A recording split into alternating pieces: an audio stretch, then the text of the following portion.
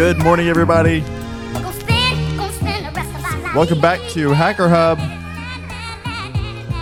the number one source for fun news about cybersecurity and interesting things. Got some fun stuff talking about on the episode today that we're really going to kind of cover.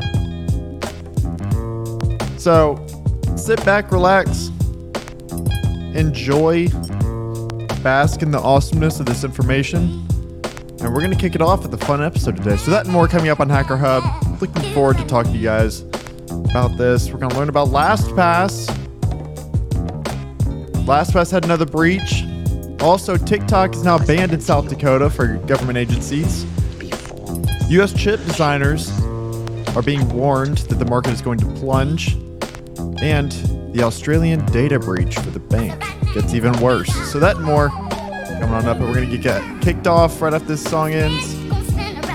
So let's get right to it.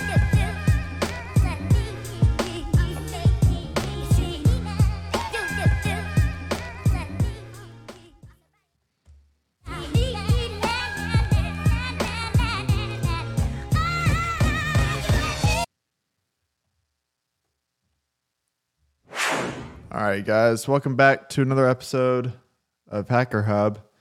Here we are again. If you're not familiar with who I am, my name is William Parks, aka Official Willie P, here on the Twitch channel, and I'm your host. So, honestly, we bring about the news to you in a fun sense that's, it's upbeat, but my sarcastic sense of humor definitely puts a twist on things at times. But we're just trying to get to the nitty-gritty and the basics of everything here. We want to know what all is happening on the cyberspace. We want to keep you as updated as possible for everything you may encounter. So, with that being said, we have our cup of coffee in hand. It's a nice Americano this morning. And it is a chilling, I don't even know how cold it is outside, but it is very cold. It is quite cold. Like, I think that we're in the 20s. So, anyway, we'll get this kind of kicked off and started. We'll start off the TikTok news here. So, funny enough, South Dakota has now banned TikTok for state agencies, and there's a massive warning for a security threat about it. Now, go figure, if you aren't familiar with TikTok and what it really does, TikTok is essentially one of the biggest data gathering tools that the CCP can utilize to leverage against anybody.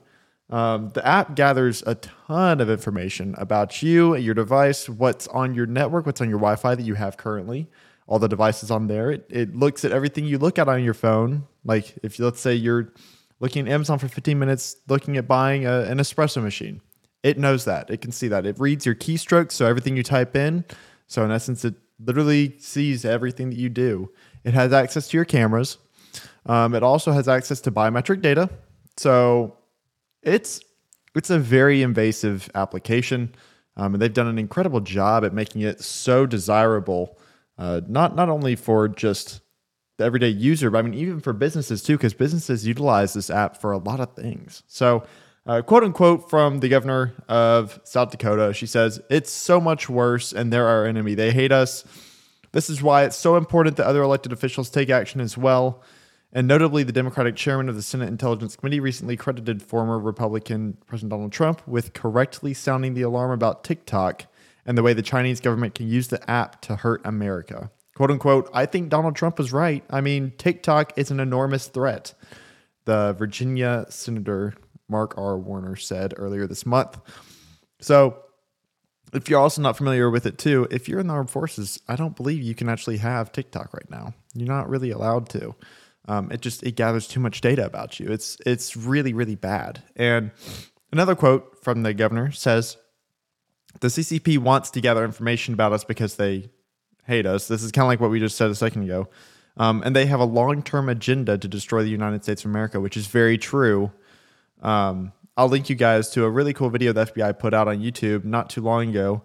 And I'll do that post episode, and then I'll throw it in the description here for this podcast. But it's very interesting to watch, and you never know what you're going to learn. Truthfully, they have like a whole 30-year plan to essentially take over the world market in multiple different spaces. So, listen, we know the threat that China has been for decades and decades. They've manipulated their currency, stolen our international property, IP.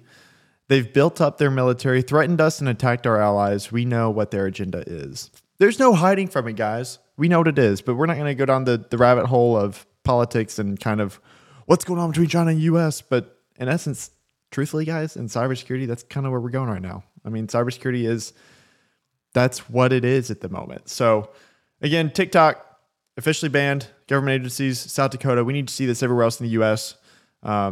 I know a lot of people probably don't agree with that, and that's perfectly fine if you don't, but you need to understand the threat that's out there and how it can really, I mean, I understand in your mind, you're probably like, okay, well, whatever. Well, what's so if they have my information? I don't really care that much. Truthfully, I know and I understand that perspective too. And I empathize with you. I get it. I totally get it. It doesn't really make a whole lot of sense, really, just why it would matter so much. So think about it this way. Let's say you have your bank account. We're having a whole shift in the industry right now. A lot of people are shifting to just biometric security features. So instead of just typing in a password per se, it's only going to be like thumbprint or Face ID or whatever it may be. iPhones have the face unlock stuff. If TikTok theoretically has all that data about you, the biometric data, and they have keystroke input data, so everything you type in on your phone, theoretically, they have both of your passwords, and one of which you can't change, which is your face. So that's just one small example. And I mean, they could get straight into your bank account. They could do whatever they wanted to do. A lot of it is kind of used in espionage campaigns. So just be aware of that stuff. There's not much you can necessarily really do except for just get rid of the app, people. Get rid of it. But it's hard to do that because we're just so ingrained. And I got to give it to them. They did a great freaking job with it. It's an amazing app. So anyway, moving on from that, that is TikTok, South Dakota, banned there. Next up, we're going to talk about how U.S. chip design market, the U.S. chip design market is essentially going to plunge without government support, which is super not good. It's not very good. The United States has been a leader in microchip design with dominant companies like NVIDIA, Intel, and Qualcomm, but it risks a big drop in global market share without government support for the sector. And essentially, the U.S. share of chip design revenue has been slipping in past years, dropping to 46% in 2021.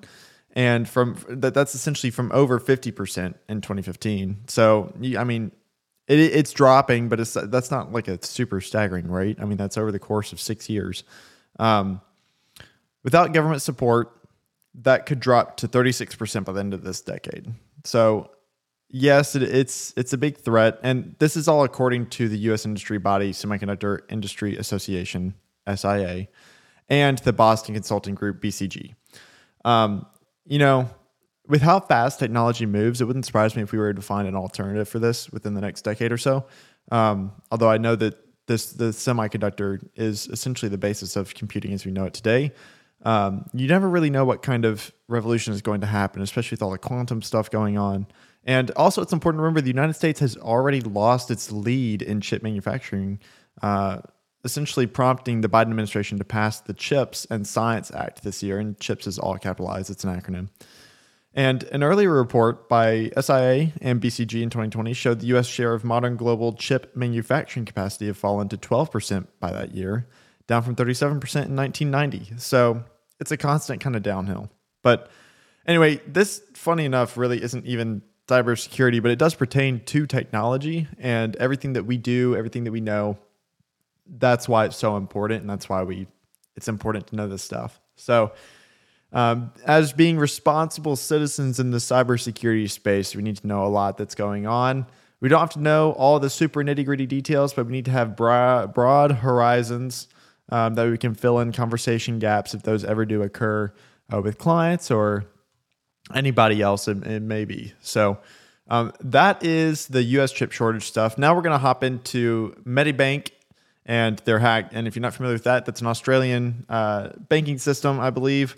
And they were hacked earlier, and it just got a whole lot worse. So it's okay. I'll take that back. Medibank is not. I don't know. Hold on. let's figure this out, everybody. We're going to cut this out of the podcast, the recorded version, but I was sure that it was a bank. It sounds like a bank, but then this article says the Australian Insurance Group. So I want to double check that really fast. We don't we don't need this. Private, yeah, it is. It's health insurance. Okay, cool. I'm glad that I did that. So now we know exactly what we're talking about. Wow. All right, cool. Well, so Medibank, which is an insurance company based out of Australia, hackers have reportedly released all the data on the dark web. Things got a lot worse. That's not fun to deal with. So hackers who breached Medibank's systems have dumped another batch of data on the dark web, along with claims the files contain all the data they took in a heist that impacted 9.7 million customers. The Australian Insurance Group confirms 6 zipped files of data have been released, while government officials reiterate the overdue need to overhaul the country's cyber strategy. So Medibank on Thursday said it was analyzing the data, which was released overnight on the dark web, but added that the files appeared to comprise customer information comprised in the breach, or customer information comprised the breach was customer information. All right, let's just leave it with that. So, first announced in October, the security incident affected 9.7 million current and former customers, as well as some of their authorized representatives. Amongst those impacted were 1.8 million international customers. And before the latest data dump, hackers involved in the theft have released the files in batches along with demands for ransom. So Medibank said it would not pay any ransom. And in its statement Thursday, the insurance company said there was no indication financial or banking details had been compromised, and the stolen data alone was insufficient to facilitate identity or financial fraud. So, and further noted that the raw data so far had been determined to be incomplete and difficult to understand. Interesting stuff. That's a pain in the butt to deal with, especially whenever it gets released to the public. Then you have all this data floating around, and it's just a whole mess, everybody. Australia's Attorney General Mark Dreyfus, I apologize if I said your name wrong. I'll look it up later. Said the government was aware of the latest data dump and confirmed agencies were looking into it. And agencies is kind of quote unquote. So a review of the country's Privacy Act was also slated to be completed by year end. Dreyfus said when asked about legislation should be further updated following the recent increase in penalties for data breaches, which is really being ramped up globally, which is awesome. We love to see that. We love to hear it. We need to know that, we're really getting more serious about our cybersecurity, right? And not just us as people, but globally, we need to be getting better because the world, we're not great. And the U.S. especially, we're just horrendous. It is so bad. But we're working on it. So that being said, it's not like we're not doing anything. We are working on it, and it is getting better. But it's going to take a little bit of time, but that's okay. I think this last article that I want to share with you guys is one that really hits home, and this is something that we called this from the beginning whenever it first happened. And so I feel like some of you guys may know what we're going to talk about. It was big news yesterday, or actually I guess it was on the 30th. So that was 2 days ago. And that is LastPass. Oh gosh, guys, LastPass yet again has been breached. Oh no, not again, not a second time. No. Yes, you heard it right. LastPass was breached a second time. So password manager LastPass said it's investigating a security incident after its systems were compromised for the second time this year. Hold on, we got to take a sip of coffee because this is some serious, I would say tea, but it's not tea. Okay, yeah, yep. That's the boost that we needed for this article. So LastPass chief executive Kareem Tuba, I also apologize if I said your name incorrectly. We will correct that later on. Said in a blog post that an unauthorized party recently gained access to some of customers' information stored in a third-party cloud service shared by LastPass and its parent company. So if you don't remember last time we talked about LastPass on the last episode when that happened, I don't remember exactly how long ago it was, really. It wasn't super long ago. It was earlier this year, but they had taken a lot of source code from LastPass and some third-party information. And so they had snagged the source code. And so I essentially made a podcast talking about, hey, this is really bad that they have this. And LastPass says, oh, it's okay. They didn't get anything. Nothing's going to happen with this. And they're not going to reverse engineer any kind of passwords, which I understand. Until we have quantum computing, then we're all kind of screwed. But which we already do kind of have quantum computing. That's a different story. But I essentially said that they're going to take that source code data and they're going to look at it and they're going to find other ways to get into this company. That's what they do. You grab the data and then you try and get back in with the data that you have. Because why would you just grab that and then just leave the company alone?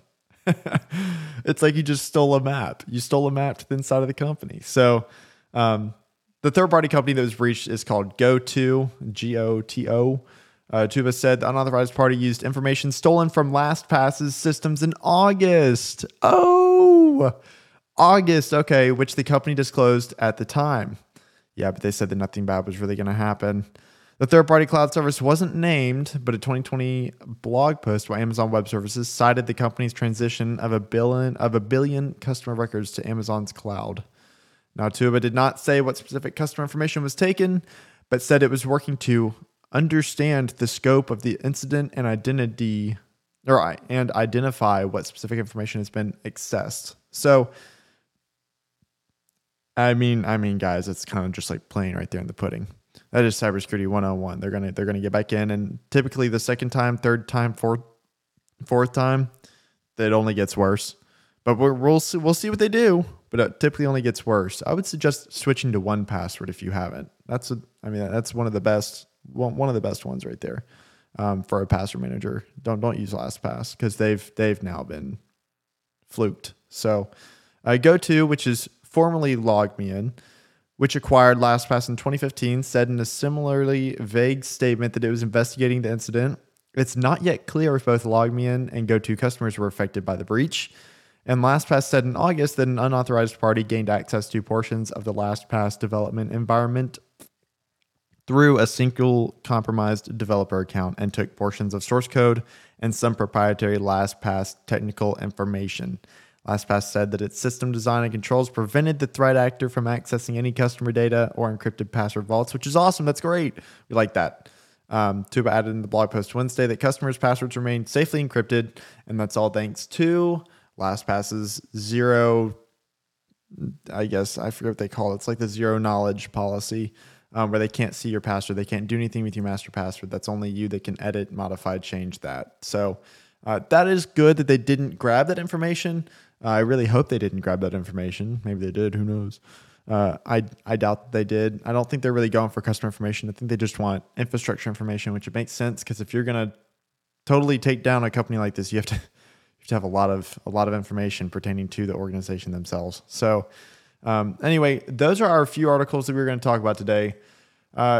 Again, pretty short episode. We like to have a little bit of fun on here on Hacker Hub and just share some fun information with everybody, despite how wild of a time it may be and how many names I mispronounce. You know how it is. But anyway, thank you so much for listening to Hacker Hub. I hope you really enjoyed it. This is Friday, December 2nd. Noticed I didn't say that earlier. Friday, December 2nd, 2022. Wow, the year's almost over, guys. The year's almost over. We're going to have to do something here at the end of the year. But anyway, I guess, yeah, that's the end of the recording. So enjoy your weekend. Stay safe, stay cyber aware, and stay cyber safe. We'll look forward to seeing you guys in the next episode, in the next podcast. Until then, adios.